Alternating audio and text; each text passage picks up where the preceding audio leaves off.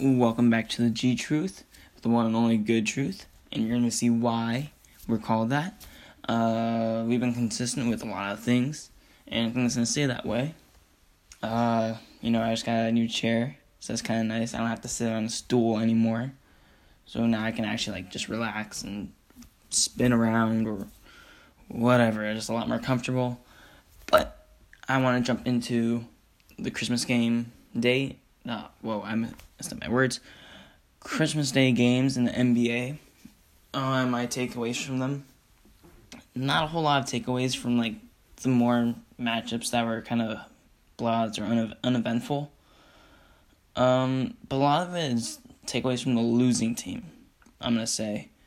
And I know this is 2 days late, but hey, I'm gonna do it anyways. Alright. Bucks versus the Knicks. In New York, Bucks won. There's not really much to comment on here. The Bucks have Giannis. Knicks are rebuilding, don't have Giannis. That's about it. Thunder and Rockets. Now, this game was a lot more interesting than I had the Rockets winning. But the Thunder kept it pretty close and played some really nice defense. I know that Harden had 41 points. He had 41 points. But when you look in perspective, that was on 35 shots. If you take 35 shots to score 41 points,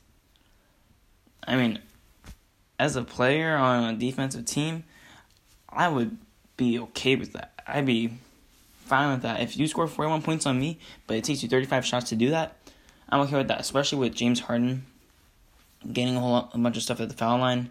I'm okay with that. Paul George had 28 points on 25 shots. So again, both teams were playing defense. Rockets going back to that sort of version of themselves that we saw them last year. Like I said earlier in previous episodes on this podcast, like I said, I only speak of the truth, and I told you the Rockets would get going and they'd go back to their identity, and that all happened with their winning against the Trailblazers a week or two ago, and I mentioned that. But I think that this game also showed that. It wasn't their best performance. A lot of it, I think, had to do with just, especially Russell Westbrook, I think. Russell Westbrook shot 6 for 20. That's pretty bad. I know that Harden and Paul George didn't, have their best games, but Russell Westbrook is the man on that Thunder squad, and he's got to show it. 6 for 20 is just not going to get it done. He had 20 points, I'm pretty sure. But 6 for 20 is not going to get it done. He had more free throws than he had made shots. He had 7 free throws that he made. He was 7 for 10 from the line. It's just all-around poor performance from him. And I think that's the tricky thing with the Thunder is that Russell Westbrook, we know he doesn't have the best shot selection, especially in clutch situations, which is what happened against the Rockets. It got really tight. He didn't shoot the good shots. He shot long shots. He had a nice layup, but he just didn't make it. But then when you look at Paul George, even though he had that one game winner against, I believe, the Brooklyn Nets or some team like that, some not so great team. Yeah, the Brooklyn Nets, yeah. He historically has not done well with game winners or clutch shots or stuff like that. So that's kind of the conundrum with the Thunder that I feel that could hurt them a whole lot if they go into the playoffs not having solved this. Now, I'm going to move on to the 76ers and Celtics game, where the Celtics won, but it came to a similar thing, where the 76ers just could not perform in the clutch. Now, Celtics had Kyrie, and in my opinion, Kyrie is one of the greatest closers that this game has ever seen. He just is. He has moments like this, like he had against the 76ers on Christmas Day, that it's hard to see other players have. He made that tough shot over Jimmy Butler, and Jimmy Butler played perfect defense. He had a hand in his face, all up in his grill, everything. But then when it got to overtime, when it was just a minute left, teams were playing bad. He said, "Here, give me the ball, and let me dribble, step back, whatever I gotta do, 3-pointer, swish it. Next time, defensive stop, comes down the court, just running three. Nothing but net. Whole crowd goes crazy in Boston. Yeah. The Celtics have their guy. He's the closer for them. Hopefully for them, they keep him. And that he doesn't leave in the offseason. I don't think he will, but we'll see how the rest of the season progresses for them. But for the 76ers side, Joel Embiid, 34 points. Jimmy Butler, 24 points. JJ Redick, 17 points. All of those guys shot over 15 shots. Now, I don't want to get into, well, did they shoot it well or consistently or something like that. But I just want to focus on the amount of shots. Wilson Chandler. He's not a big name. He's more of a role player. Same with JJ Redick, not a big name. More of a role player, but they both have a significant impact for the 76ers. He had 15 points. If you take him, Chandler, that is, Chandler, Redick, Jimmy Butler, Joel Embiid, all of them shot the ball over 11 times. 11 times or more. Simmons now had 11 points on 9 shots. And I think that the problem with him is that he's just not willing to shoot. And you can see with the way that the Boston Celtics have been playing him since last season. In the playoffs especially. Where he had that 1-point game where it's just, how? If you're that guy, you don't have 1 point. That just does not happen. He lacks the free throw shooting ability, which he just simply has not worked on. He lacks the ability to even knock down a mid-range shot. He hasn't worked on that either.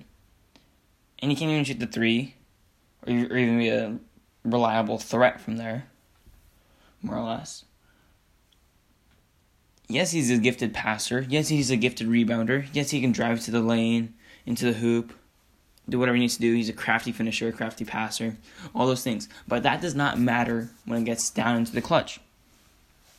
Into these big moments, all that matters is whether you can get the result of points on the board. That's all that matters. No one cares what pass you make unless it leads to a score. In this case, it simply did not work. He did not make a pass that led to a score. You look at Jimmy Butler throughout this whole season. He's had 2 or 3 game winners for the 76ers. Big moment shots. He's their guy in the clutch. Ben Simmons is not that guy. And I think the problem with the 76ers is that when he's on the floor, they function great. But then when it gets into the clutch moments, where they're down by 2 or 3 or 4, they can't have him on the floor because he's basically a liability. Because then, same thing that happened, which I'm talking about with the Warriors, is that he becomes like Draymond. Except Draymond's more willing to shoot, but he just doesn't make his shots, and no one really cares enough to guard him, and it becomes a 4-on-5 game out there. That's basically the story that is for the 76ers. That's my takeaway from the game for them. On to the next game, Lakers and Warriors. Lakers blew out the Warriors. I did not see this coming, but I was not surprised. I had the Warriors winning this game, but I was not going to be surprised if the Lakers won because the Warriors do not have the best history when it comes to Christmas Day games, and they, as of late, have been playing pretty poorly despite them winning. The Warriors have had mainly their struggles in Draymond and Klay Thompson and that bench unit. Everyone aside from Kevon Looney, the starting center in that game for the Warriors, and Andre Iguodala, who's coming off the bench for that game. Everyone aside from them, which includes Kevin Durant and Curry, Draymond, Klay, Alfonso McKinney, everyone. Jonas Jerebko, they all shot a combined 24 of 72 from the field. That is 33%. And a lot of that got boosted up because Sean Livingston made like 3 of 5 or 3 of 6 of his shots. But Klay, Draymond, KD, Steph didn't play particularly well. That had a lot to do with their loss, and the Lakers hit their threes, which they haven't really been doing for most of the season. So it was kind of an anomaly, you might say, but nevertheless, it still happened. And the Warriors had their chance. They got down within 2 when LeBron got injured, but they just couldn't finish it off. So I credit this win a lot more for the Lakers to their young guys who played extremely well. There were 7 guys in double figures for the Lakers, and that's in points. The Lakers did what the Warriors, they attacked the Warriors' defense. I mean, yeah, they did that, but they attacked the Warriors' weakness. That's what I meant to say. They exposed the Warriors' weakness, which is in the paint and rebounding. Lakers dominated both of those categories. They dominated points in the paint and rebounding. And like I said before, when you get those rebounds, you get offensive rebounds as well. And you just get multiple opportunities, and that helps a lot for the three-point shooting. If they miss it, they get the rebound. They can fix their shot in the moment instead of having to wait for another possession to fix their shot. So they can just keep on shooting and shooting and shooting. And eventually you'll get a layup or a wide-open three. Tires out the defense is where the Warriors cannot get tired out on because they still have to produce enough on the offensive side. Now, so there's 2 takeaways from this that I already presented. Warriors are struggling, but I think that in the long run they'll be fine. And the Lakers' young guys are playing extremely well, and I think that this helps LeBron a lot in the long run, but then it can also hurt him if they don't do so well in the playoffs or for the rest of the season for that matter, because this game just showed that he has the pieces and they can play. And they can play well. They can keep up with the best of them. Now, for my third point, my third takeaway from this game was LeBron's groin injury. He will be out against the Kings. His MRI scan did turn up clear, but he will be day-to-day, and he won't play against the Kings. Now, in the short term, I don't think it's a big deal. But in the long run, that's what I'm more focused on. He's going to be with the Lakers for, I believe, 3 or 4 years. That's what his contract is, including this year. But I believe that this could be foretelling of what may happen in years to come. That he's avoided for most of his career, which is injuries, and bad injuries too. Now, this one wasn't bad; it was a groin injury, but I've been listening to different people speak about this, and I think that it all lines up. Whereas this could lead to future bad injuries, where you get something with a hamstring, something with another muscle, something with the quads, and it just and your body just deteriorates. We saw this with Kobe. He was very good, but then at the end of his career, he got a lot more ankle injuries.